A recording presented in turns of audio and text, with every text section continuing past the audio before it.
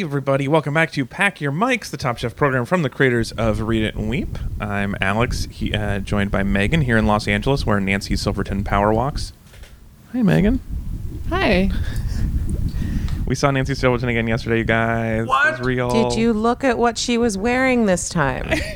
He did. Really? She was wearing extra-sized clothes.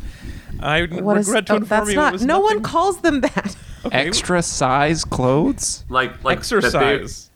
Oh, exercise? Oh, I thought you said extra-sized. I heard was that's like, what I I think heard you mean too. oversized, and also that's not specific enough. She was exercising. She was wearing like black sweats. And I did not see any berets or barrettes. She was wearing a thing. Berettas? She was carrying a Beretta. That was what it was. Drenched in burrata. She had a handkerchief type, right? Anyway, Megan is so mad that I brought this up. Anyway, I'm not mad. but you can I thought verify I- that we saw her, yes? Yeah, but I thought I saw her barrettes, so Oh. I'm confused. Oh, interesting. Okay, well, anyway. Did you ask her why she was left off of this episode as far as a chef who made an inspirational dish? She mad at worked the Michael? cashier. In Michael's? Oh, right, in they Santa mentioned Monica? her little cashier booth, yeah. Yeah, Maybe and that she was a she- bad cashier. She wasn't even there to defend her own cashiering from the past. Yeah, so 6 of you get dishes to recreate, and one of you has to be the cashier, but in a new inventive way. Oh, so they have to invent Square, basically. Yeah, right. Yeah, exactly. California financing. I mean, she seems busy, so. She did seem busy. Yeah. Yeah. And she'd already done a full episode with them, so maybe she was like, you get Yes. one Top Chef. She's like, obviously the sun shines too bright amongst all these stars. All right, I have to go. All right, so joining us today with Celebrity Sightings or Not in Northern California, it's Ezra and Sarah. Hey, guys. Oh. We have pastries. Oh, that sounds... Oh. Oh, That's what nice. kind? This is a morning bun. That was a quiche Lorraine. This is pain au chocolat. This is a French butter croissant. And are you Wow, doing two each, what a or wonderful do you spread. split them? Yeah, how are you dividing them? We got one of each, and We split everything 4 ways. Nice. That's good. Everyone gets It's a always sample tricky platter. with a croissant. Yeah, they So good. squish more than... I've somehow gotten lot of good flaky at bits. slicing Yeah, a croissant. yeah, we've definitely. It's Do you- beginning of quarantine. We weren't, but now we are. Is it like, do you Quarantine like go like grid, or is it like an X, or like Good what's question. the So what's you the go with quartering strategy? You go with the grain Right, of in course. half, and then you quarter it. So just like a plus sign. Yeah, and I Yeah. think it matters that these this pastry it skews to the crispy side of the croissant, not the squishy kind of croissant, and so it That's actually important, does have a little yes. bit of it can hold up a bit to it. Nice. Yeah. Man, this is great radio. Maybe I'm just hungry. I want to ask you so many more questions. All right, also joining us in Brooklyn, New York, it's Chris and Tanya. What are you guys up to? Hey. So Do you have coffee or pastries? No. we already did that. No, we part of passed our that day. long ago. I'm sorry, For you're on the we East Coast. we are in the future. Yeah, you're in lunches times. It's Yeah. crazy. Now Did I the just have a astronauts bottle make of water. it to the space station?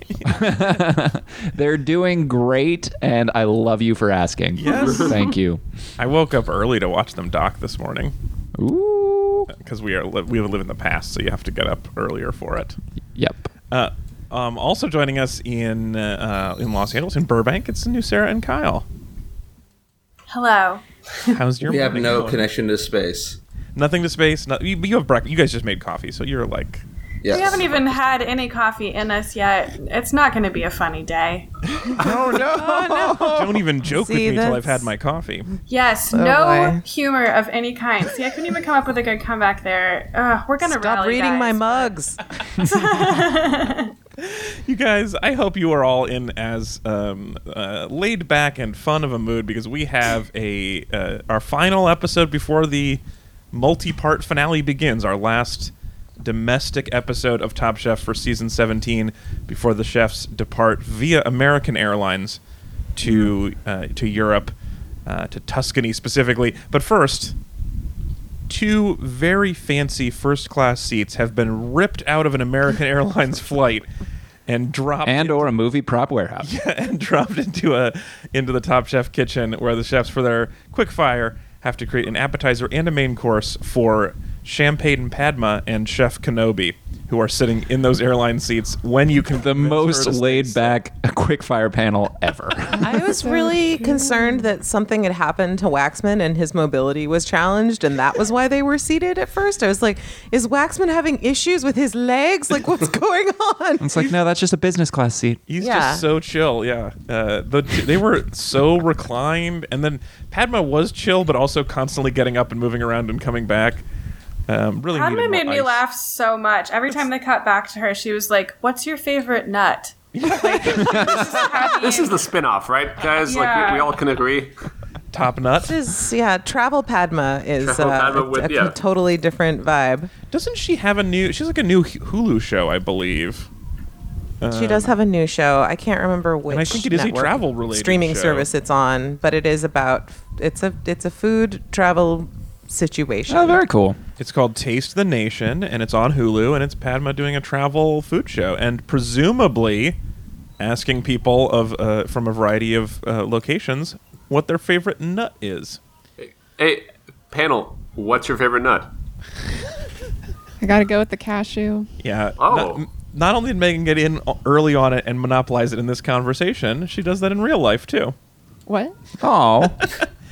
I mean, listen, she's got a quick first step, and Yeah, the you got cashews it. are hers. Yeah. They're all gone.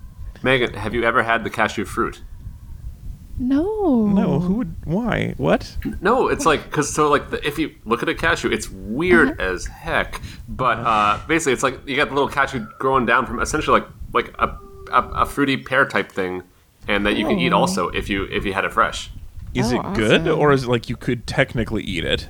No, it's fine. Like I don't know, it's like if it was in abundant, you'd be like, yeah, this is cool. I don't know if it's anyone's favorite like dish in and of its own, but it's more like I don't know. See if I can think of like a fruit level that it would be. I don't remember what that tastes like. Yeah, According no, I'm to just- a brief Google, the fruit of the cashew tree is a boxing glove shaped drupe. So there you go. I think I It's had such a very sick yummy. burn. Yeah. Alex, you are a end of boxing the glove shaped fruit man. a new life goal. Actually, they look kind of like mushrooms because like the cashew comes down from this apple-looking thing. This is pretty cool. This is fascinating. Yeah. Yeah. All right. Well, new life goals and the ongoing game of Ezra. Have you tasted that? He wins again.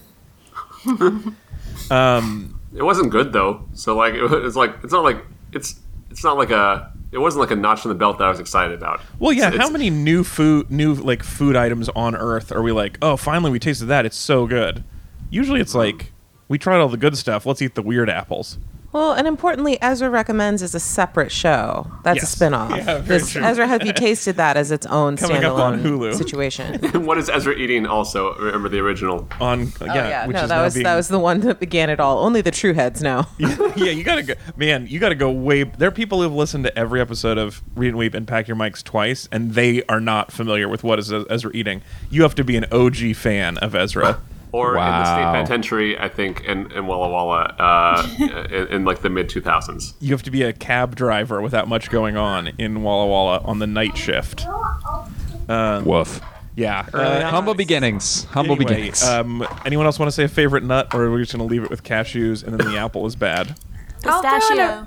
Yeah, I was going to second pistachios. What? Whoa. Pistachios are very good. I agree. I like them. I like it's a good amount of work.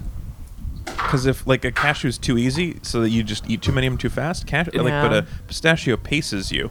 It's the idea. Pistachios of are like nuts. the cats of nuts. Pistachios You're quiet, and they are come to you. Cats Yeah. of nuts for sure. I'm gonna say the underrated, undervalued peanut. Maybe not even actually a nut, but delicious. Yeah, Yeah. that's good. I mean, peanut butter alone, guys. I raise you peanut butter. Yeah, you peanut got butter's nothing. solid. I mean, that's a Yeah. good point. Yeah. It's a Yeah. really good point. I mean, somebody's gonna say almond butter, but you know, It's what- not better. Actually, no one is going to I'm say not going almond. to say almond butter. They can't tell. It's not coming out of my mouth. So, yeah, Especially right, not the everyone is like, is crunchy this kind, butter? because it's just like eating gravel in oil. Like, why would you do that to yourself? Wait, do you not like oily gravel now? I've turned on oily gravel. Wow. The oily gravel lobby will have something to say. You don't really Yeah. remember that fascinating episode of season 2 of Have You Tasted That, where Ezra eats oily gravel? Does not recommend. I mean, the season where it was sponsored by oily gravel was rocky, to say the least.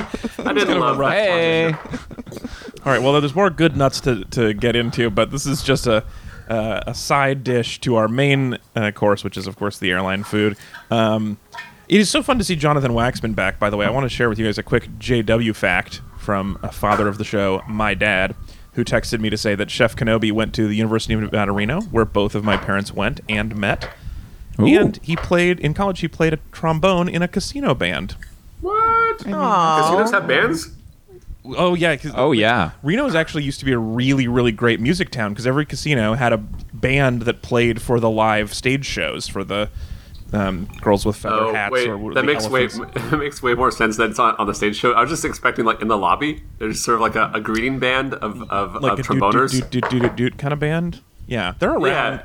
They just did follow have you around. lounge acts for sure, but yeah, they had showroom bands, and so there's just all these incredible. So like the Reno Symphony is like way better than you'd think for a symphony of that size because there were all these casino band guys who wanted to like have a fulfilling artistic side project. I mean, Yeah, this they makes wanted to play Stravinsky. Yeah. Also. Yeah, so that's fun. Jonathan Waxman fact. Let's see. So, oh yeah, the other thing, just to finish out this challenge, is that you have to. It has to fit in a commercial flight tray. You can't be taller than the tray, or if it is taller, it must be squishable. That's a key. Yep. That's They a gotta mush secret it down. rule. Yeah. Yeah. Secret rule that Malarkey was not pleased with. How about that eye roll? That has to be like one of the record Malarkey angry faces was when they squished Kevin's meatball down to size for him. Well, spoiler alert, he was going on a journey of the interior this time. This is definitely true. Malarkey's Dark Night Yeah. of the Soul right here. I was going to Night of call the it his Beret. fantastic voyage. Yeah. Well, okay, a little spoiler also then. Like, Brian's voyage of self-discovery made me respect him more. I like Malarkey more going out of this episode than I did coming into it. I still, even though we were literally just talking about him, I thought when it you was call Volt. him Brian. Brian I is Volt. immediately think Voltaggio, and I Oh, get right. so confused. Sorry. Yeah. I was like, what did Robo Brian discover about himself? What's the weather in Voltaggio, Brian? That's so good. I really like that. One of the things he discovered is that he still can't win a quickfire to save his life. Nope. Although he did fine.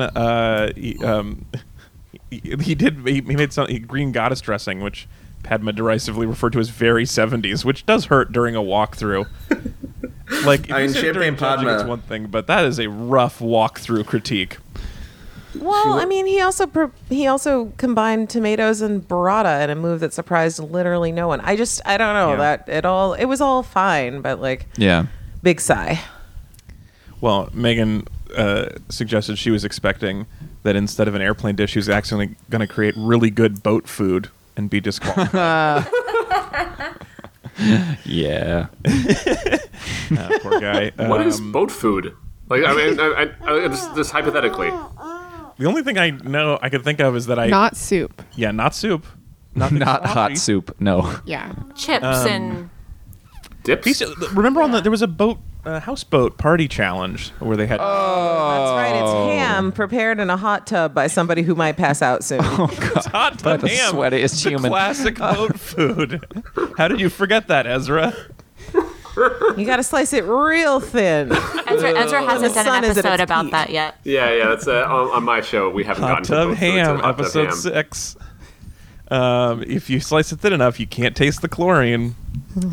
Oh man! On the top for the quickfire, Kevin's squished meatball, and Melissa for a beef curry and a chilled tofu salad that looked like just a block of tofu.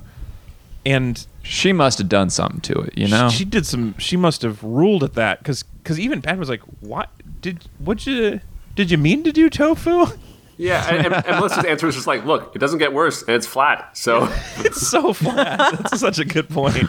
Yeah. And like with 2 minutes left, she's like, "Oh, I gotta make the appetizer," and then it's like a brick of tofu with some like stuff. So good. Oh, But man. yeah, apparently it was She's great. unreal good. She's so crazy talented. We also had when in the bottom with Volt or in the other categories, not in the bottom was with Volt was Gregory who made wait, wasn't it? No, was it Volt? Was this the really chewy lentils? Was that on this one? Oh yeah, That was yeah. Volt. Volt was like, he wanted to cook it a little more, but did. Yes, and that was that was what I want everyone to do instead of lie. When the judges are like, "Did you mean to cook this wrong?" Instead of being like, "Yeah, in my household we always eat this wrong." He was like, "No, I was hoping it'd be better." I discovered that 2 minutes into plating, and nope. What am I gonna do at that point? So yeah, that's how I feel like that's how you're supposed to answer. I really I like Volt a lot, and I respect it a lot that he said that. And I like the idea that like if you build up enough credibility, it's sort of like if you're playing like Mafia for many rounds, and if you always are telling the truth, if at some point you need to lie, they might still give it to you. Oh yeah, we believe you. You've told the truth against your best interest 5 times in a row. So this was him establishing a pattern of honesty so he can lie in the finals. Yeah. That's or just he's not programmed to lie. So he doesn't have that. Man, what do you guys think of Stephanie Seamar's thing? Because the fish and papillote, like I thought that a little packet that people could open wouldn't be that bad, but Champagne Padma had some trubs. Yeah, so you imagine and then someone's she drunk, was like, they can't move their elbows, and you're giving them a burned envelope. Okay, but I don't think it's she like- was drunk. It's like a meat pistachio. Nothing wrong with that. I also was a little troubled that Padma was like, "What will the stewardesses do?" And I was like, I'm pretty sure that nobody is opening your meat envelope for you." Is that a I don't know fixed about what how does kind of, first like- class work. Yeah. You know, and the few Class, times they do. In coach, you have to Well- open your own meat envelope, but in first class, they did have real dishes because I was like, man, the few times I've gotten food on an airplane, it is like a little tray that is covered in like plastic, basically, and you have to open it yourself for like food safety purposes. So I'm like, Padma, we're living in different planes of existence, which Yeah, for doesn't sure. surprise me. I'd No, long I mean, assumed Means of that. existence. good catch, We lead Megan. different Yeah, I know. lives, Yeah, but- great pun, Sarah. Oh, I didn't even know. I still haven't had coffee. Planes on the You can brain. notice. But for sure, I've never thought that I lived in the same plane of existence as Padma, so I'm fine rediscovering that. Yeah. I thought it was a little unfair. It's a good criticism to be like, this is kind of hard to open, but I don't think it was that hard to open. And they have Yeah. a lot of elbow room in those seats. And maybe before you go into mass manufacturing, you like open the envelope a little bit, or you like make it less burny. Like I feel like you could solve that you problem. perf the papillote or whatever. Perf the pop that pop. before you start. You got it. But once you perf, you can't stop. I don't know. The fun don't smurf. Bet you can't perf just one. What did you guys think of Gregory though doing broccolini on an airplane food challenge? The ultimate curse. Why is broccolini a curse? Broccolini don't is remember this? delicious. CJ. Yeah, Sarah called Big it out. Siege, Oh, yeah, that's Big that. CJ went home for cooking the worst dish Tom has ever eaten, which was broccolini on an airplane. But But that was like challenge, 60 they I had forgot to about actually, that. like use the little airplane. That's true. They had to cook in the galley. Yeah. Yeah. Yeah. I wonder if that was like unconsciously on Greg's mind as he made it, because that's just too random, right? Because it's not like you normally get broccolini on an airplane. Well, because it's We don't see flat, one. right? Like so. It's flat. It's that's available year round. Broccoli Yeah. is tall, broccolini squished. I mean, I thought he was really smart to do sort of an Indian, like South Asian sort of flavor thing. I think those things travel really, really well. And they benefit from having sat for a little bit. Yeah, as that's opposed exactly to- right. Yeah, Stuff that and every else time is well. I fly, where you get a choice on a meal, the really good vegetarian meals are always the Indian ones. Yeah. And yeah. And-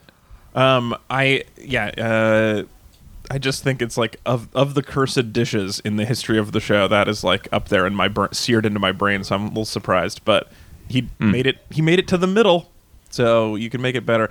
Although Malarkey did try, since we're talking about specialty food, Malarkey did say that he would serve it with a steak knife. So even in Padma's plane right. of existence, you don't get a steak knife on a plane. no, makes maybe on Malarkey Air. I actually thought it was cute. His salesmanship for dishes is so unnecessary and frequently annoying, but that was pretty cute. It was a solid response for his airline thing. He's a playful man. Yeah, all right. So moving along to the elimination challenge, the seats land, but trombonist Chef Kenobi gets to stick around because we're going back to where he started. The challenge is for the chefs to reimagine a classic dish designed by one of the historic executive chefs at restaurant Michael's Santa Monica, which is well known. It seems to be one of the most important California restaurants. It's the restaurant. Did that anyone invented know about it California before? cuisine. Because I did not. I was about to ask the Hard group the no. same question. Hard no. Sorry. Hard no. It's like, don't you mean Chez Panisse in Berkeley? Yeah, Like, is that- I'm very confused by that The too. French where it seemed Laundry? like they there were are- saying There are restaurants I've started heard here. of. Not that one. Sorry, Michaels. We did wonder. Megan wondered if it was a restaurant that they had gone to in L.A. Story, but I don't remember. Oh, where the earthquake I never happens? Googled it. There was a restaurant where they were eating brunch that looked a lot like that one, but Yeah. Right. No, and then there's like an earthquake in the middle of the meal. Yes. and And everyone's like doesn't- cool with it. nobody notices. Yeah. Yep, exactly. But anyway, no, I've not heard of it, but it does. The food seems good, although Michael, I don't know if I want to hang out with him. It didn't seem Seems like like any he's of the frozen in chefs. time. It didn't seem like any of the chefs at that table was really happy to be having another meal with Michael Santa Monica. They seem to like It was each other. weird. Yeah, they like each other for sure, but it was a little weird. What I did like seeing, so a restaurant that's been that notable and has been around for 40 years, watching, like seeing the dishes evolve and having them talk about the dishes evolving is really interesting. That was Yeah. I was assuming that I would not be able to tell that a dish was like retro or whatever because I'm not that like type of sophisticate. Yeah. But like they brought out that first dish, that pasta, and I was like, oh, that does look retro. And then I got really excited. Yeah. Yeah. And then They that picked was, really good dishes. and that was the one that Seymour modernized, and I like the modern version. I was like, that does look like that looks like how I want it to look now. Like I see the Yeah. difference. Yeah. And It was a good Waxman was over the moon about it. Yeah. And, yeah. Yeah. I Did mean, anyone else go down the rabbit hole about Brooke when they talked about her? Because we found out she was 19 when she created that dish. That is that makes amazing. sense. Yeah, I knew It was she was a little 19? baby. Yeah, she we looked did like a little hear. baby in the 1999 shot of her. Yeah. And I think they did say on the episode where they talked to her, they mentioned that she was like the youngest chef to win some award here. So she's famously a very a prodigy here, but I didn't realize she was not old enough to drink in the restaurant. That's bananas. I bet she drunk in a restaurant, though. Well, wow. Hey, Chris, can you do me a favor and never do that character again? Do me a favor and only do that for the rest of the show. Or if you're just going to choose one to do that character, can you never do it about teenage girls? Oh, no, I just meant that, like... Wow. What? I don't just think that's meant how that, like, Chris meant it. clearly they were... Yeah, okay. What? Anyway. Like no one passed her a glass of Chardonnay during family meal? You really I'm don't sure- think that happened? Or Chardonnay out of one of those big plastic Tupperwares that they all drink out of? Yeah. Sure, that's possible. But just Playfully. don't say it like this. Yeah. No, it's just a No, it Sam wasn't Elliott. like It's fine. behind the dumpster. Like what? Can I add some history? on your improv team. I just noticed creeps. I don't know. That's a good improv skill. Yeah, it's Anyway, an I'm important sorry. life skill for sure. If I can toss in a little bit of facts. Of Please the tell world. me more about this Not- wiki hole you went down. No, this is an unrelated one right now. So Chez Panisse started in 1971. Michael's is 1979. So like California Yeah. cuisine is probably up and running like for a bit. Yeah. Sarah, was that a woohoo up first in the Yeah. comment Yes, thread of because California cuisine? I was annoyed. I love Chef Kenobi, but I was annoyed when he said, or was it not him? Maybe it was Michael who said it, that they started California cuisine there by taking whatever they found that was local and Like California cuisine from Northern California. Yeah, I was like, Yeah. Alice Waters much? Thanks. yeah. Yeah, I it mean, was a weird brag. I mean, I totally agree, and but also it was just weird to hear anyone take credit for eating food that's close.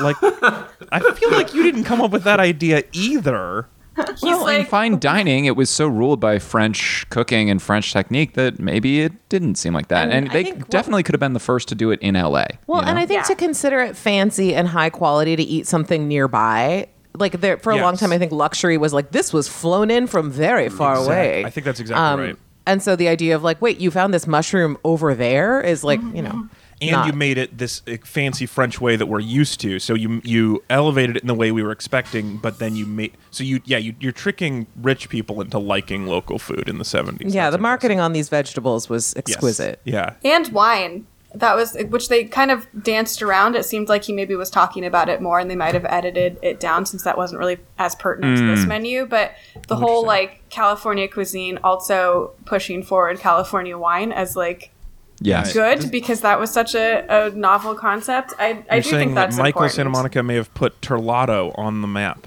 Oh, yes. no, this goes all the way to the top. No, they didn't mention Terlato. That's why we didn't hear the rest of that conversation.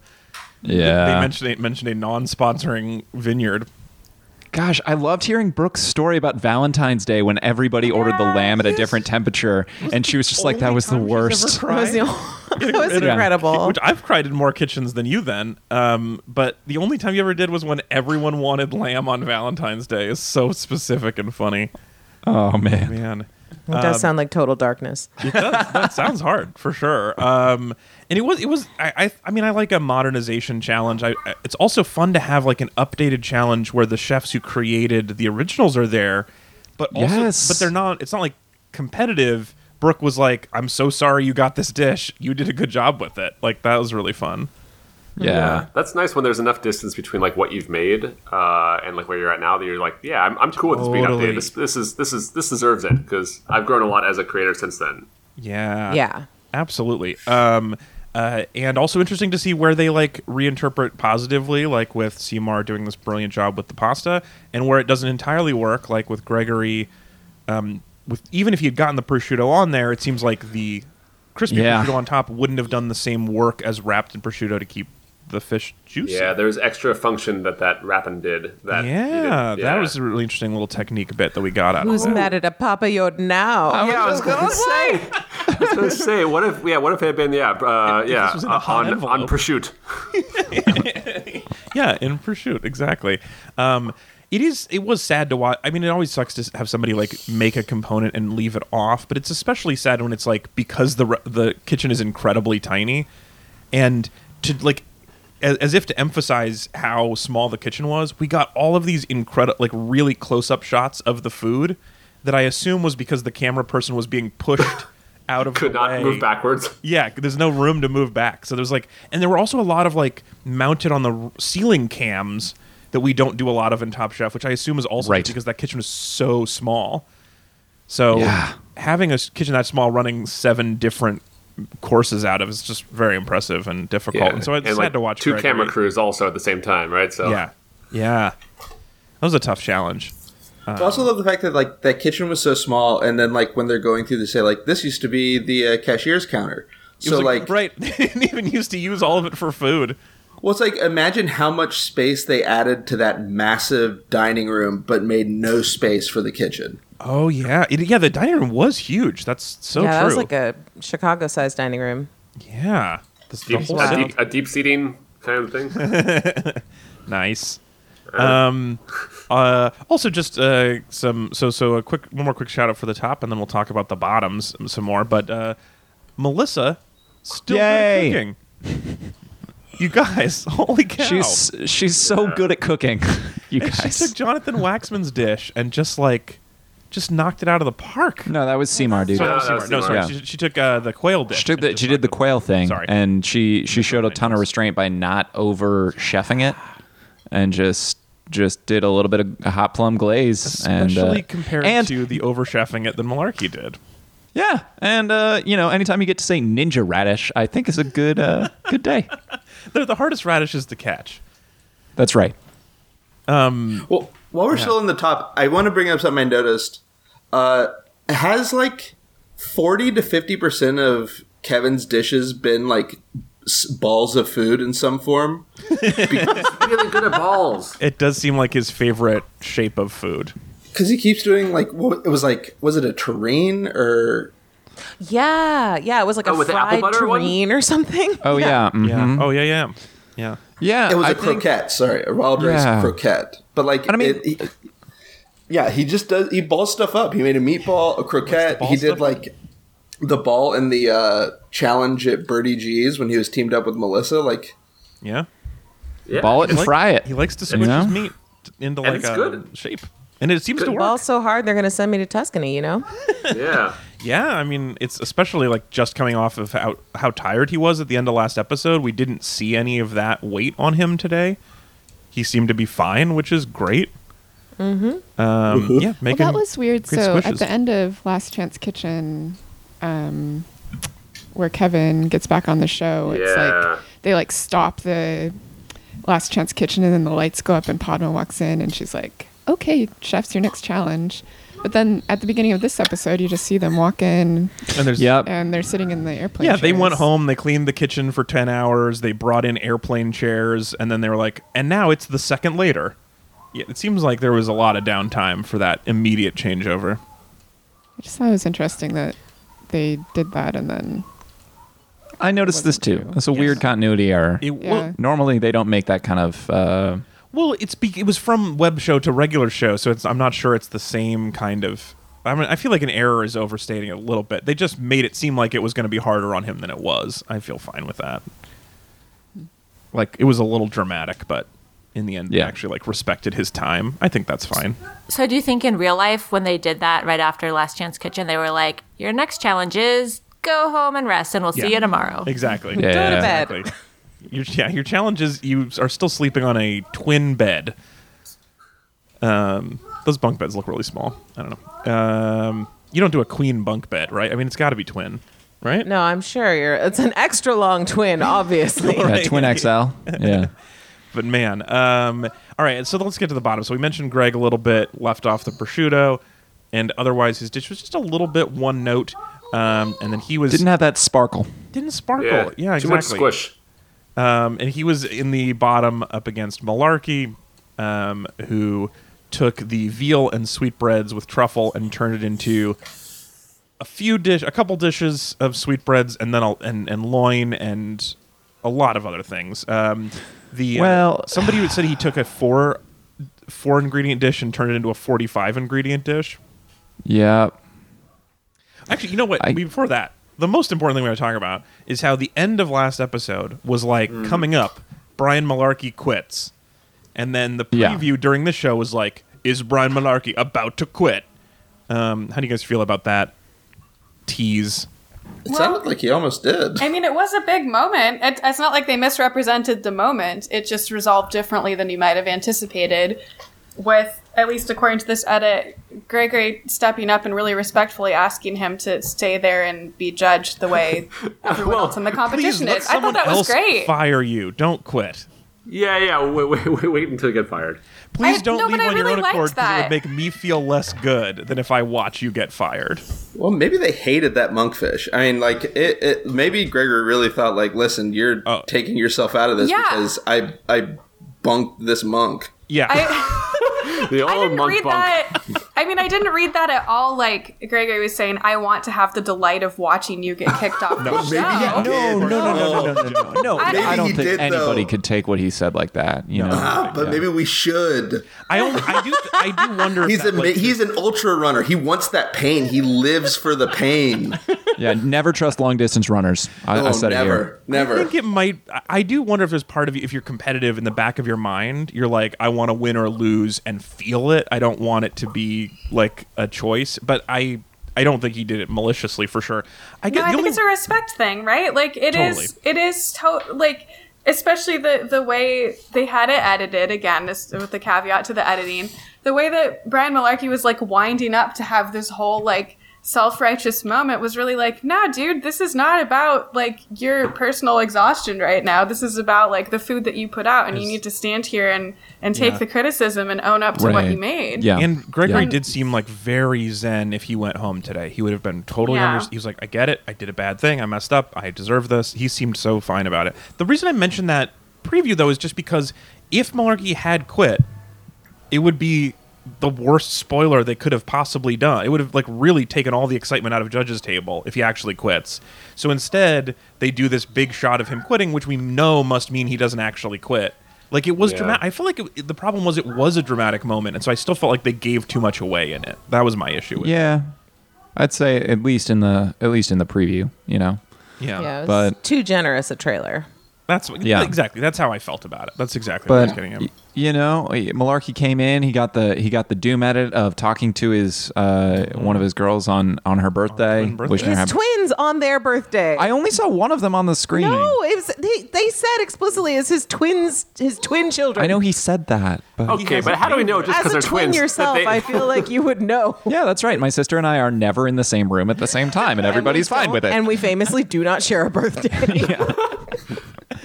It just seemed like maybe he had a favorite twin. That's all. I think it's fine. Well, maybe one was just more camera ready. Like he knows one has good sides and knows how to see. And if anyone would know that, I will say the way he was holding the camera was very like, it just felt very like I've been playing with my selfie angles for like 7 years and I've figured out this is the only way.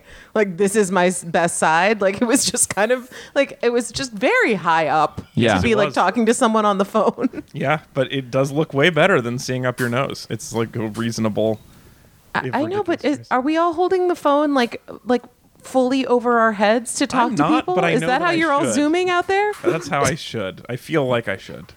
That's how I'm recording this podcast right now. Yeah, we got a boom mic. Just on, even for audio, you got to have the mic way above your head. Okay, I've got arms of steel. So let's talk more about Malarkey's journey into his dark soul. The biggest sign of Doom, even more than broccolini, is the dreaded duo. Yeah. The dreaded duo. And what was that? In conception, he's like, okay, this dish has veal sweetbreads and truffle, earthy umami ingredients. But given what I know about California cuisine, which seems like I don't know exactly what he knows or doesn't, but he's like, I need to take as many local ingredients and just chuck them in there as possible. And they don't actually fit with truffle or sweetbread, so let me just put them separately but on the same plate with an entirely different sauce. And also, I feel like they were shopping in like October and November based on how things have gone. So like there would be earthy ingredients. I'm not a big sweetbread head, so I don't know what necessarily to put with it. But it feels like there had to have been better things than a ton of fruit. I'm not a big sweetbread head either, but I just feel like it's got to be the worst named food, right? That's got to be the most inaccurately for a savory meat dish. Sweetbread is very misleading. For accuracy, it's the worst name, but for branding, it's the best name. It's such a good. It's like really a Greenland Iceland situation. Yeah, I was gonna say it's come to Greenland. It's a pure lie. The thing about the duo, it's like, okay, so when somebody says I'm gonna do this thing that doesn't usually work, I'm gonna do a braise or something, I'm gonna use or I'm gonna do risotto. It's because there are challenges of executing this properly in this situation, but it's possible. With the duo, it's like a philosophical error. It's like a misunderstanding of what the judges seem to like, and in general, I think people prefer. I don't know. Like I haven't had a lot of restaurant duos, but even the person who had a duo reimagined it as not a duo. He imagined it as a ball. So, like the coherence of it just seems like a problem that like even if they're both delicious, Tom's gonna be mad. So it's just such an own goal to me. Like it's not like I know this is a risk. It's like there's no upside to this. No one wants and I think it also, I mean, like it sidesteps some of the structural, I guess, restraints, I guess, that kind of make you have to resolve something. So it's sort of like if you couldn't get like a screenplay working and it's like, well, I can't get a full one, so I'm just going to have 2 first acts. It's going to be a series of vignettes that don't resolve. Yeah. Yeah. Yeah, and it's exactly the problem he's had. This is his biggest issue on the whole season and previous seasons is over ingredienting dishes. And so it felt like him just like maybe because he was already tired and he was already mad about the squished meatball incident on the airplane chairs, but he just felt like he fell into his oldest habit and it did not do him any favors. Something that Sarah and I were noticing on our side, though, I think was that there probably was a more successful way to pull off this duo if like once you're down the duo like route, which I think you're right, but tell me what you picture. Well, I think there's a plating issue generally. Yes. Yeah. Saucing issue. Like if 2 sauces don't go well together, don't have them like on the plate like right next to each other. Where even if you told them don't mix them, they're gonna mix. Yeah, it's so funny because Gail was like, Once it's out of your hands, you can't control how they eat it, which is sort of true. But if you gave them one of those to-go boxes with 2 different cups for the different sauces, they wouldn't. Which be able was to also, mix them. something pioneered at Michael's. So, just serving people styrofoam with different wells for all the different non-competing duos. The inventor of the sauce well, Michael. Yeah, I mean, but like there are like plates we've seen on Top Chef that are like duo plates where the sauces don't mingle, and the fact that you just put these plates, on one bowed plate, you're like they're gonna touch, and if they're gross together, because that's what he said, he was like, I'm sure they're horrifying together. It's like that even seems like a clear misunderstanding of duos. Then why do you put them next to each other? Well, and why prepare them as one dish? Like, what is the vibe that you're like, well, these things do not go together, so definitely eat them one after the other. Like, what is that? And if you'd just done half of them, if you just served one of the 2 duos and then served the other side of the table, the other half, could have been very successful. Would have had enough. Well, there would have been other table that would have gotten it instead. So that was the other.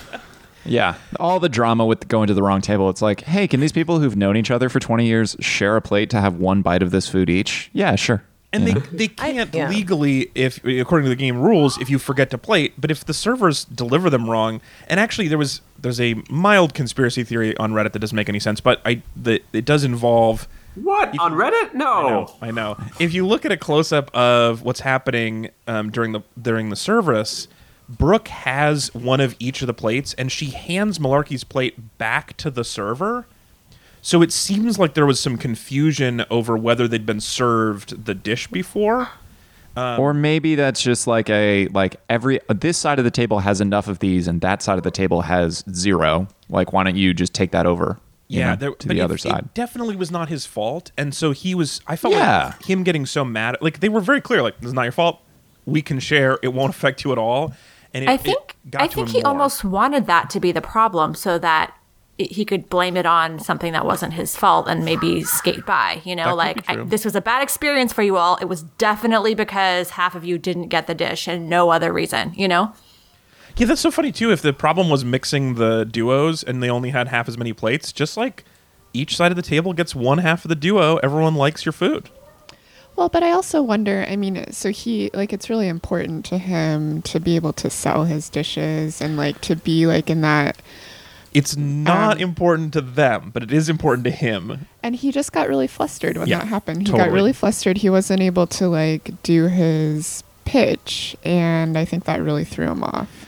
Yeah, I 100% agree. I just wanted to jump in because I feel like it's weird when every time he says that, I need to sell this dish to the judges. I don't think you're tricking Gail. There's no words you're going to say. You're tricking anybody. Where anybody least of all Gail. Gail is on to you. Even Nilu over at the kids' table is on to you. I also called it the kids' table. Oh, it was so funny seeing Nilu at the kids' table. Oh, the kids' table was like the editor-in-chief of Food and Wine. But yeah, it was none of the people in this restaurant are going to be fooled because you tell them the dish is better than it tastes. That, you don't need to sell this here. You don't sell a food on delivery. You sell the food in the pitch meeting where you're trying to get investors. You sell the food inside the mouth. We all know that. That's the first rule of culinary school.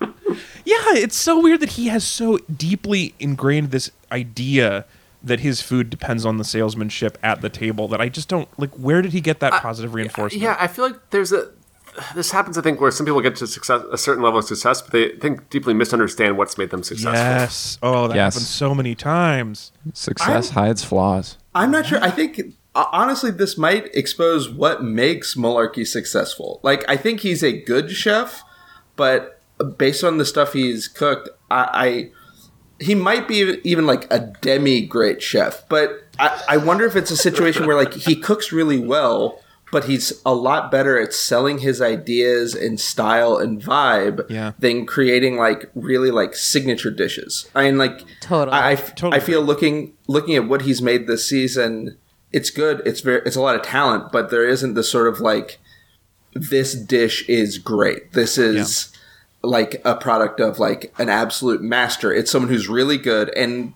honestly, the one point they called him a sort of master is when he's selling his concept via Shrek and Millennial Bait. Right. Yeah, he's I think maybe a great restaurateur. Yeah. Yeah. Well, and so this is my the Malarkey arc, the Malarkey. the Arky Malarkey. The Malark. Anyway, yeah, the Malark over the season Malark is that the Malark of the Covenant. Keep your eyes closed. Don't look at the beads. The way I feel about this whole season, and I've been probably his harshest critic on this episode, but there are two things that really changed my mind. One was I do feel like this season we did learn what he was better at. I think this season did, by keeping him around longer than it seemed like maybe his cooking deserved.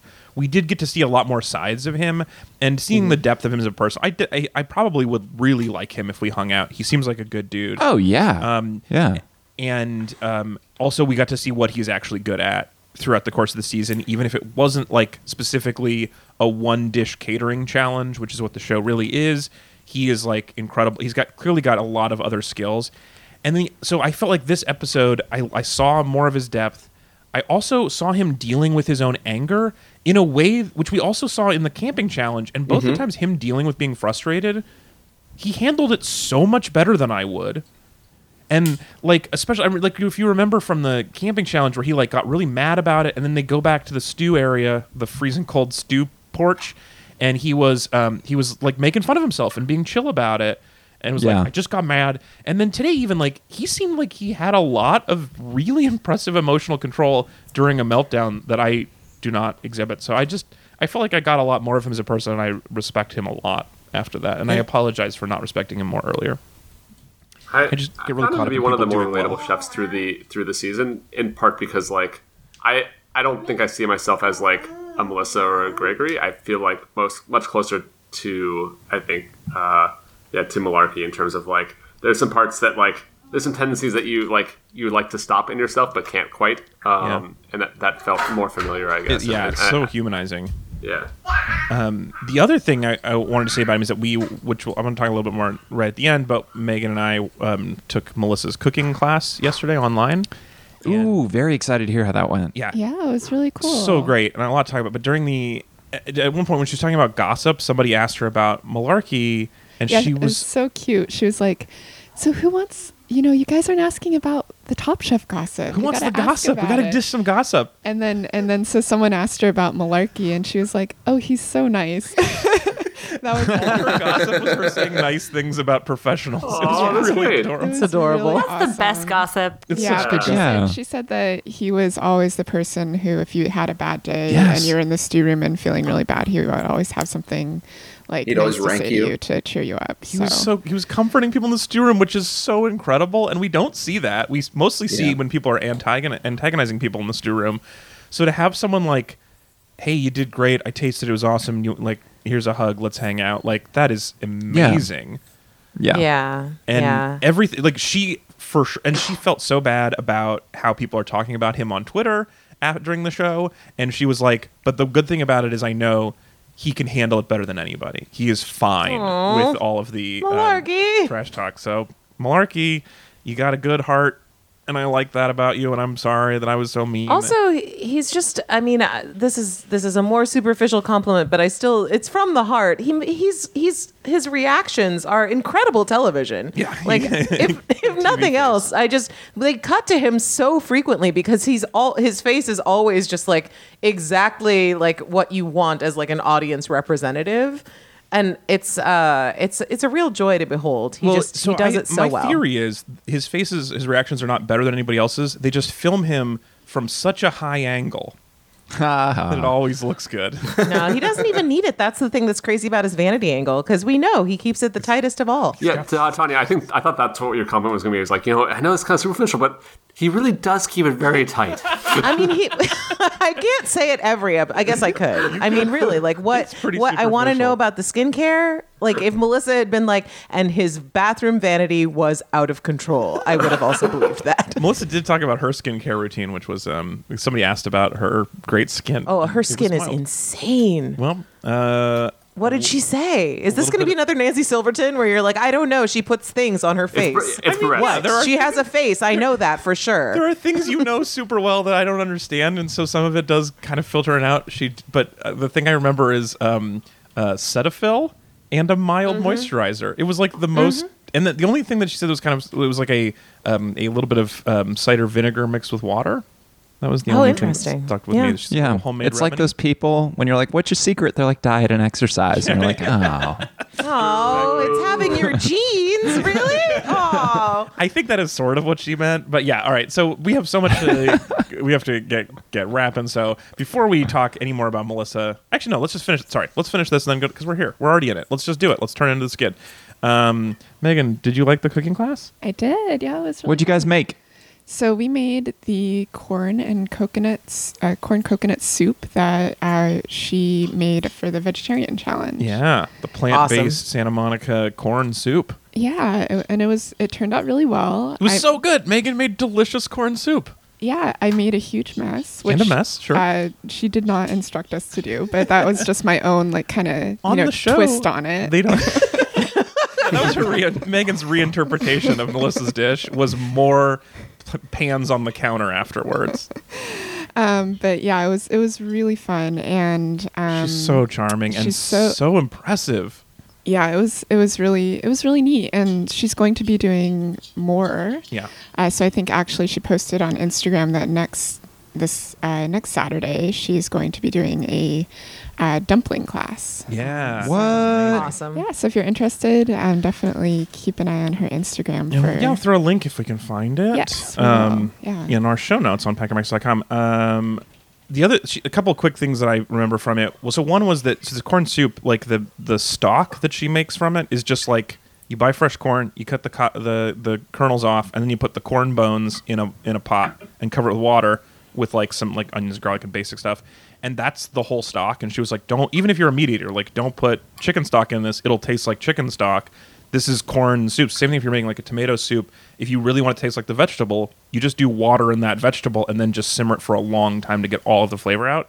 And it was amazing. Really it was cool. the most corn soup I've ever... The corn flavor was really intense and great. The other cooking thing she said that I thought was really interesting was that she was sweating the onions at the beginning, and she was very careful. Do not get any color on these onions. Don't let them sit long. Don't turn it high enough that you get color on it. You don't want color on the onions. And I'm not used to hearing people talk about not caramelizing stuff on purpose. And she was like, which, by the way, if you get color on it, caramelize it, it'll taste great. It's just that if you're a Michelin star chef, when you're working in a Michelin kitchen, the clarity of the broth, the color of the broth is so important that you have to be incredibly careful about this. So watching her take apart the process to this is good, but this is good and looks Michelin ready was really interesting. And then the last thing was in the gossip portion, somebody asked, do people hook up in the Top Chef house? And she said, oh, gross. No. Not anymore. So yeah, she's like, especially on All Stars, she's like, we're all old married people, everyone's old and married except for me and Gregory. No, nobody, and we're so tired. No. Yeah. And also, that only happened that one time with Thumb Man, and we never want to talk about it. I mean, that's one of the things I love about Top Chef is that they learned some reality show lessons early on where they were like, actually, this is not what we like to do. And one of them was having the people hook up in the house. So now what we found out was mostly what they do is cook vast amounts of guacamole for each other. She said she's made every other day on the show for the house, which we don't see. She made a 20 avocado guacamole for people. Oh, that's incredible. So intense. And we learned Very guac California. is love. Yeah. All right. So anyway, that was the cooking class with Melissa. All right. Now, speaking of things that Megan has experienced, we're going to jump in and taste the delicious dishes in Megan's mailbag.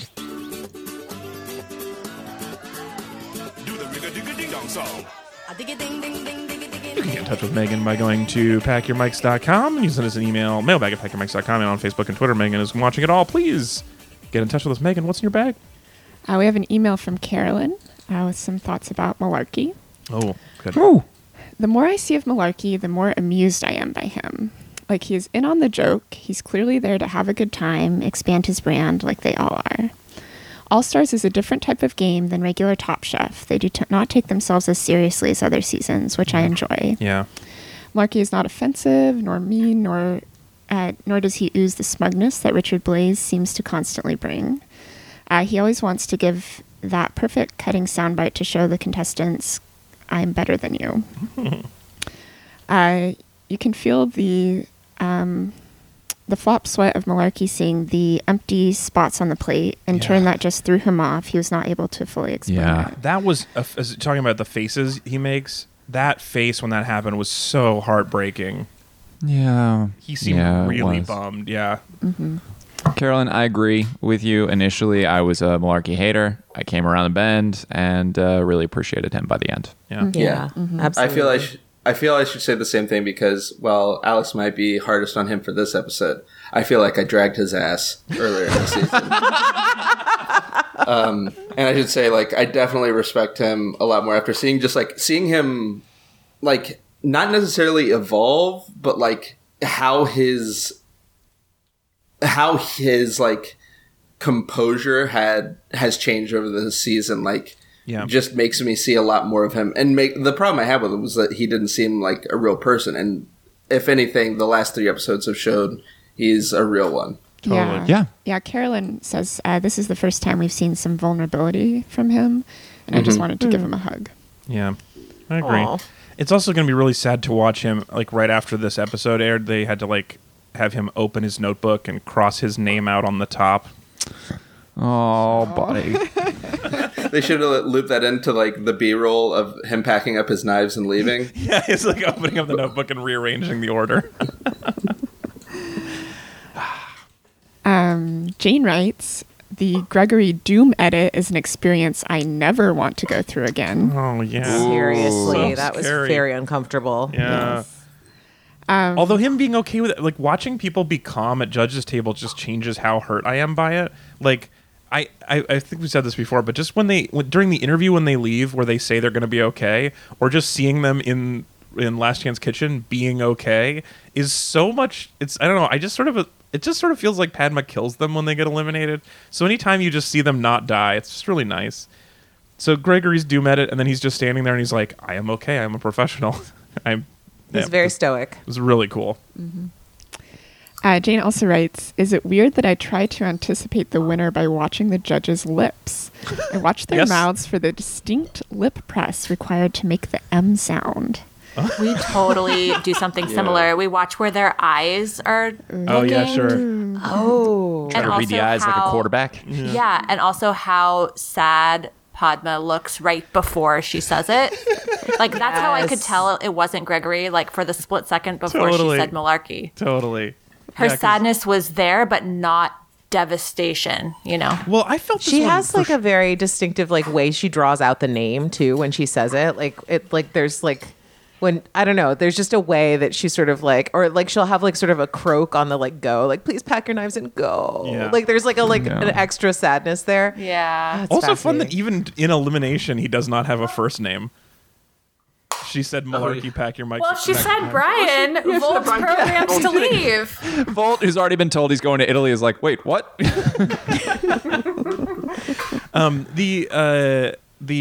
other thing about my prediction thing on this one was just that the way they were consoling him by saying you did a lot of good cooking this year, like that was like clearly setting him up to leave. They were like telling him that we're going to eliminate you, but we don't dislike you. I felt so. This one felt. I read that completely differently. I felt like they hadn't seen him in such like distress at judges' table before, and they felt like he was like, I mean, because he was clearly like, you know, on the verge of stepping out without even being eliminated, and so they were sort of being like, hey, you're here because you've done such great stuff so far. Please don't just like throw this away before we have a chance to eliminate you. But still, you know, like it felt more like it felt like they were bigging him up earnestly. Have the kids gone after the pans yet? Yeah, is that what that was? It sounds like they're doing Megan's interpretation of a dish. Maya did she braised like a tomato, a wooden tomato for us earlier. In a metal pan. In a metal pan. Oh, nice. There's like a toy set that I think a braise would probably bring out a lot of that rich tomato flavor that Tom likes so much. It was umami, you know, and it was flat, so it would be good in an airplane situation. Tray without being squished. A little too much Velcro on it for my taste, but she's working on that. Yeah. Yeah, it's sort of a personal style thing, but I understand. Yeah. Let's edit. Megan. It's also which farmers markets you go to. Yeah, right. Yeah, they're more Velcro-y later in the year, too. I don't know if you know that. The early Velcros and the late Velcros. Yeah. The sweetness. You really bring out the Velcro. Anyway, this bit's taken too far. We have an email from Bridget. Bridget writes, I should have emailed this last week, but I have a random historical fact about the Olympics. Thank you. The Yes, Olympics Bridget. have been canceled before because of world wars, of course. But of interest is that Russia did miss out on some events in 1908 because they were still on the Julian calendar, not the Gregorian one, and arrived 2 weeks late. No. What? Oh my gosh. That's a serious amount of late to be. 2 weeks is so late.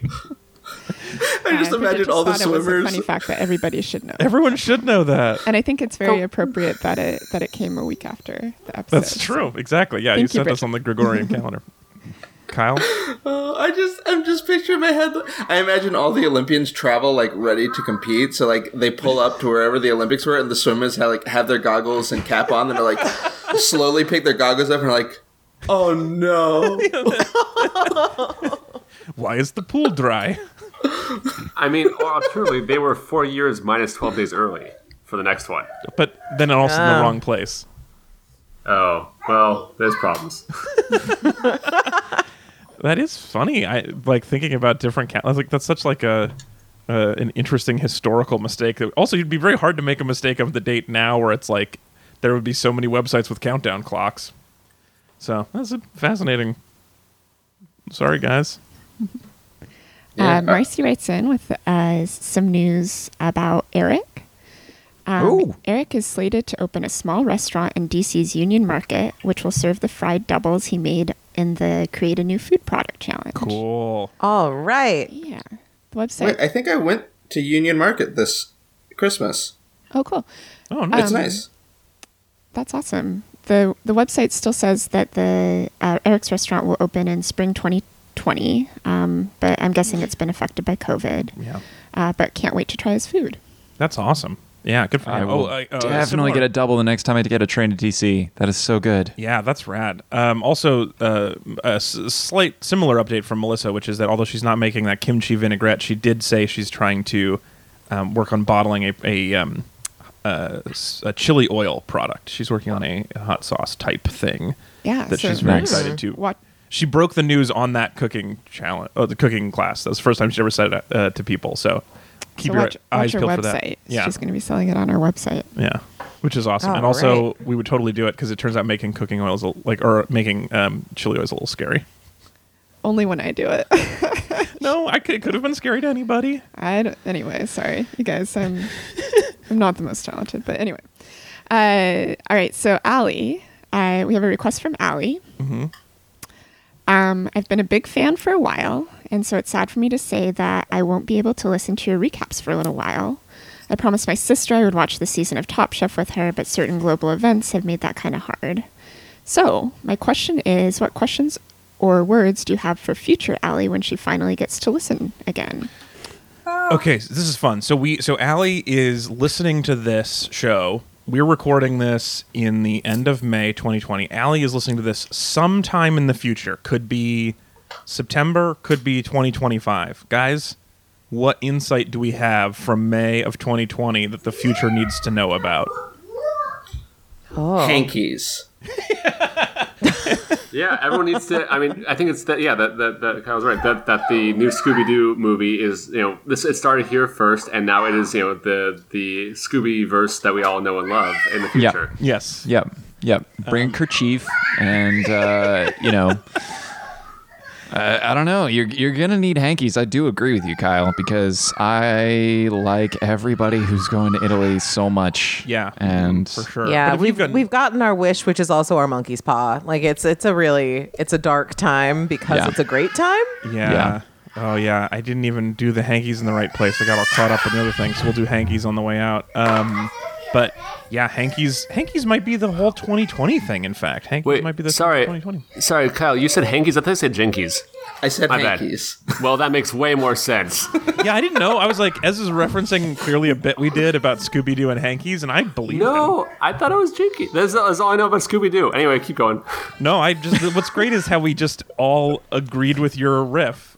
We were all just thanks for not calling me out on it. Fine. All right, let's go. Fred kind of has a kerchief situation, so I thought that's where you were going. Fred's a real malarkey. Yeah, that's the other thing is that Allie lives in a world where Malarkey has 2,000 restaurants, and so this is a quaint time where he only has in the 60s of restaurants. So it must be kind of interesting to live in the future and try all of his restaurants. Oh, you can go to Eric's restaurant. We can't. That's fun. Right? That's the neat thing. Yeah, ideally, a lot is possible for you in this future time that we are currently abstaining from for safety reasons. Yes. And, how is the out of side? How's not your apartment? I hope it's nice. I hope it's nice. I hope a lot of positive things have occurred because right now it's pretty dark. I'm really, really I'm hesitant to make any kind of things about it because I don't want it to be worse when you're listening to this, Allie. This is the problem with this is the meme that we all see all the time. Yeah. So let's not do that. Yeah. I'm a sitcom character where it's well, surely it can't get any worse. Yeah. No, it can always get worse. It certainly can. Okay, well, how about this? Allie, if you could just do us a slight favor and send us a good Terminator to help us out fighting the bad Terminator, that would be such a huge help. Because bad Terminator has knives for hands now, and it's really scary. So if you could just have a good Terminator with a motorcycle, I would really appreciate it. Or a Terminator with spoons for hands. I don't think that would win. It'd be competitive. At least a fork, you could catch the knife blade. A spoon would just be so... Here's the thing. The Terminator would expect you to bring a knife or a fork, but they would never expect a spoon. They never expect a spoon. You'd have an element of surprise. I think that it's really key. That's the Ezra motto, is that no matter what the battle is, I will always have the element of surprise. You really want to invest in that, yeah. You put all your in that. Do we have any more mailbag, Megan? We do. Thanks, guys, for that. I think it is a good future because in this future, Allie's watching Top Chef with her sister. So true. Such a good point. Gotta be good. It can't get any worse. All right, so we'll end with this from J number 1. Hey, Jay. Thinking of the server misdeliveries that tripped up Malarkey on this show has me thinking of other potential Top Chef pranks. Someday, I'd like to see Padma introduce a guest judge for the quickfire that none of the chefs have heard of. And they all have to do the talking head where they're like, oh, she's so incredible. We've all looked up to her for so many years. I want to see a chef carrying his dish out of the kitchen and somehow find himself in an alley, like Spinal Tap taking the wrong turn in the arena. They just move the dining room. Or just stumble into a backroom poker game with a bunch of gruff people and then slowly back away. Right, yeah. It's I hope my dashi can survive this. I want to see Tom challenging Last Chance Kitchen to a hangover cure because he was drinking late with Nilu. Oh, that's fun. Oh. And finally, I want to see someone find an old Tupperware container in the Top Chef fridge labeled pea puree. Yes. Oh. That would be such a good 10-season arc if the pea puree turned up now. I am the ghost of English pea puree. That would be awesome. All right. Can I get a prank ask? Yeah. I want all powders to be replaced with agar or some kind of congealing type agents, where just everything gets kind of jello like. So it's the sugar is gonna be like an unflavored gelatin type thing. Everything is just everything just gets to be squishy. Or just it has some gelatin in it, so it's cinnamon but gelatin, and so whatever you make is a jello of that thing. You know who wouldn't mind so much? Kevin, with his my pork balls are holding together. And then it becomes a sport. Because I want to one up. Oh, sorry. Go ahead. No, I just want to one up that challenge and say it's a powder based challenge, and they have dozens of flour and agar and I assume they all look fairly similar, but nothing's labeled. Yeah, I was just wondering that would a nothing it's sort of like the blind taste test, but you can use your eyes, but it's just the whole kitchen is unlabeled, and you have to do everything by taste and sight and stuff and figure out what everything is. That's kind of fun. Even if it wasn't powders, although your idea where they're all powders, where it's any one of these things might make your dish explode, is really fun. I like it. I think let's have it be the blind taste test also, though. Just you just have to taste all the different powders. A full blind challenge where you're feeling your way around a hot kitchen with knives. Oof. Not a great idea. All right. Well, these are all good ideas we can pitch to the show at some time in the future. Really quick before we go, I forgot. So let's rank our elimination, the Malarkey elimination from 1 to 16. Hankies, the theme of 2020 is Hanky Panky. What, Megan, I'll start with you. How do you feel? I mean, I felt like, I don't know. I mean, I didn't. No really feelings have again. Didn't feel anything at No, all? I No matter did, what was happening? I think I did feel because I hard to know. did. Yeah. No, I mean, I think I would have been pretty upset if Malarkey quit. Like, I don't know if it's like, I just would have been frustrated, and I guess to have it, I just felt like it resolved in a way that felt like the tension of the episode just kind of, I don't know. It all resolved in a good way. Yeah. So you had negative hankies? You felt great? I didn't feel I didn't feel great. I just felt, I don't know. I felt content. Yeah. Okay. Yeah. Another 0 hanky day from Megan. Well, I have to have one. Right. Minimum 1. That's true. I'm just, so, I mean, and it's nothing against Malarkey at all. I just, I don't know. Like, during I was this also difficult time, you're conserving the hankies, so we don't have to keep buying new ones. Yeah. It's just 1 hanky per episode for 16 episodes. I was happy for everyone going to Italy, and yeah, I don't know. That's my main feeling, is that, like, this is a perfect group to watch go to the finale now. I'm so excited to watch this group go hang out. And even though there's other chefs that I've loved, it would be impossible for me to pick anybody from the eliminated ranks and trade them with somebody in the finale right now and feel better. Like, every one of those would best be neutral, I think. I'm just so stoked about these 5. So I did, though, previously I've had a 4 hanky minimum for any episode where Malarkey does not get eliminated, and today 5 hankies just for Malarkey.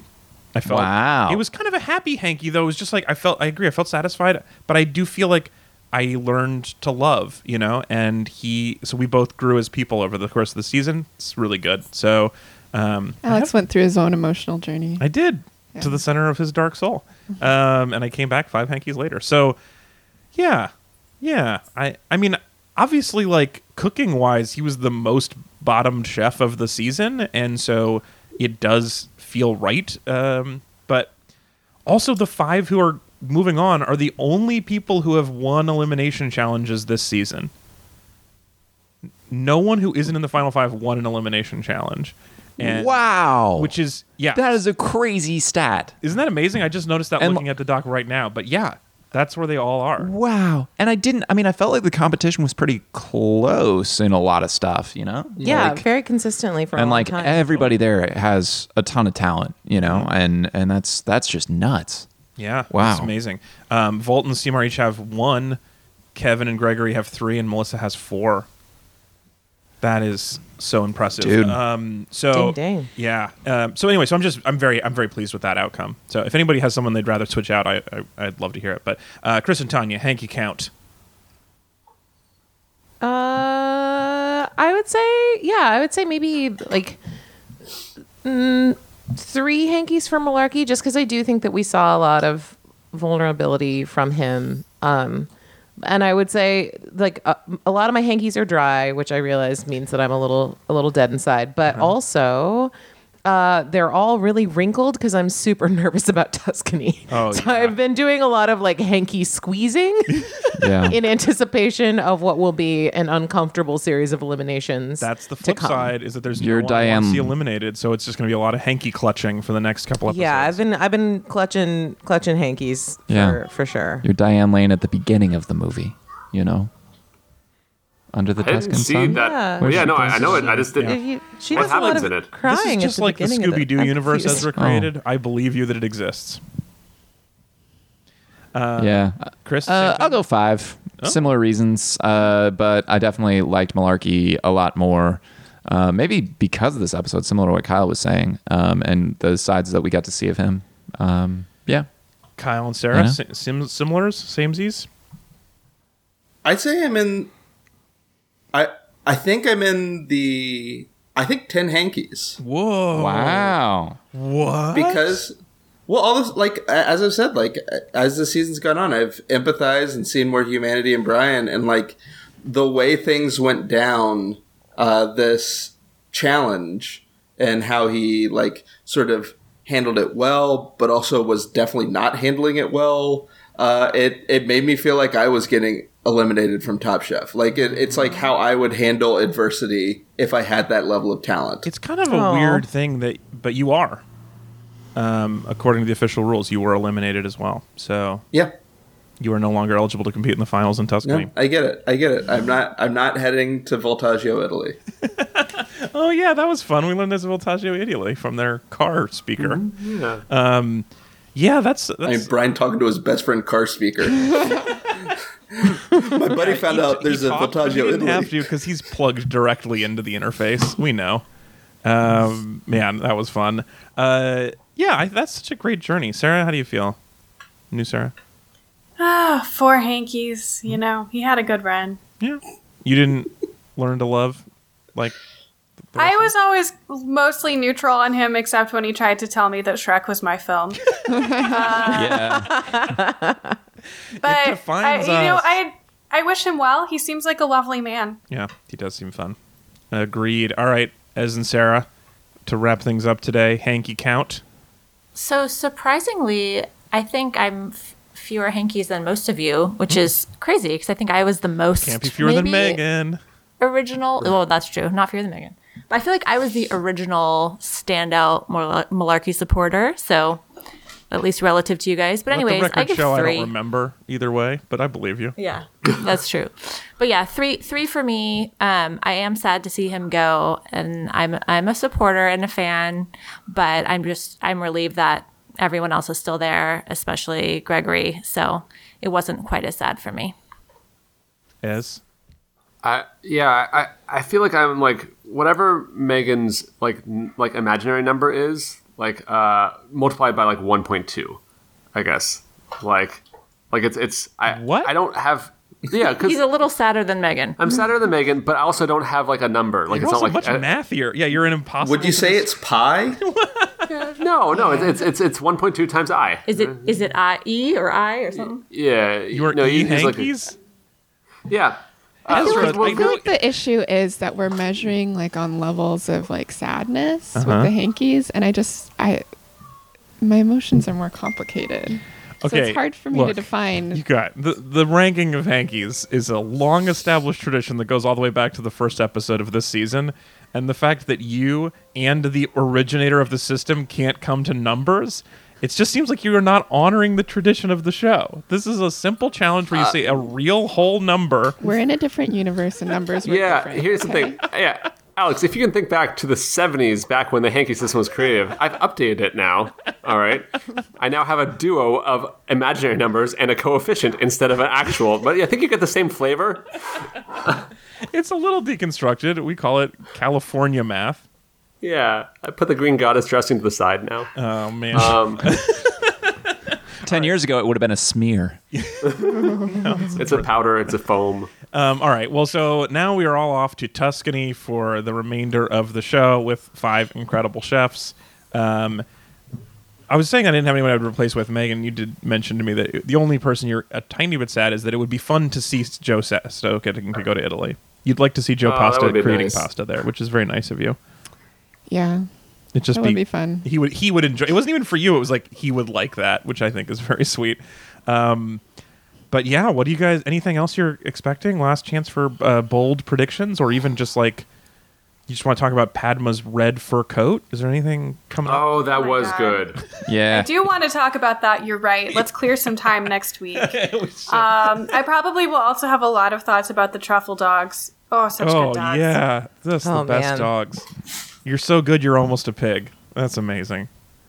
Also, it's just cold there. That's something that I don't know why I was expecting them to suddenly be experiencing some sort of summertime in Italy, but they're definitely going at a cold time. It looks intense. Yeah. Megan, can I say your joke about the red fur coat? No.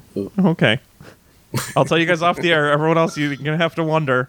It was really good. I think my prediction for Italy is Tom is going to let like Tom's version of an Italian accent is going to slip out in conversation. Oh, that is bold, and it does not sound awesome. I'm not going to like that.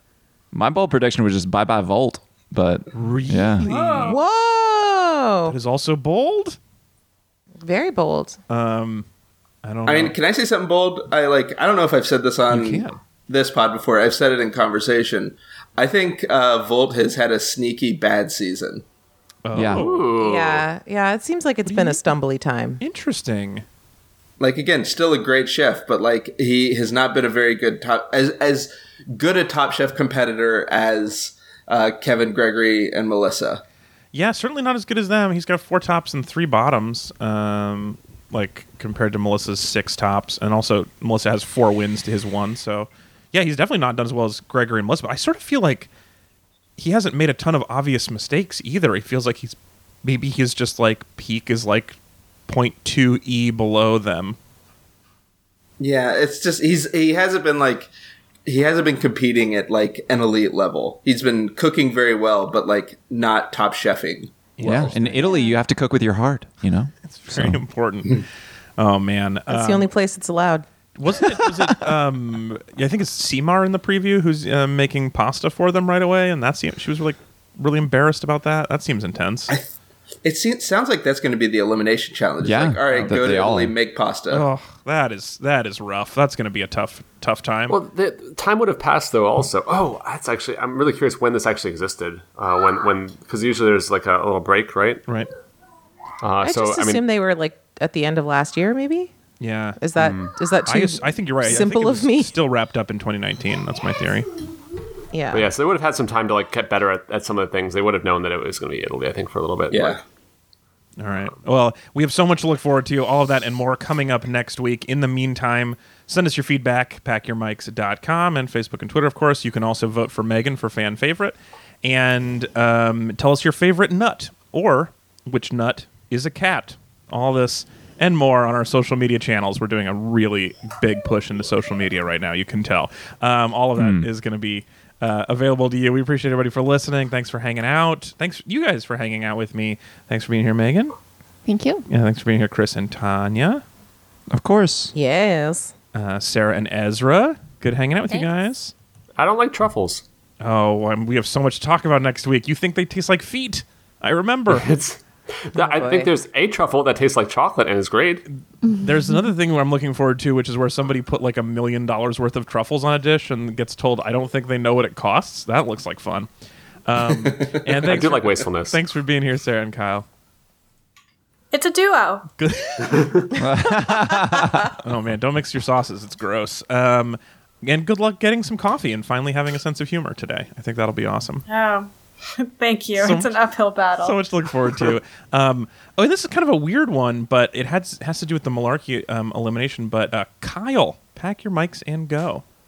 Wow. I know. I was ready to walk out. I know. You would have quit anyway, but we're going to go to Tuscany without you. Sorry, buddy. All right. Bye, y'all. We'll talk to everybody next week. Bye.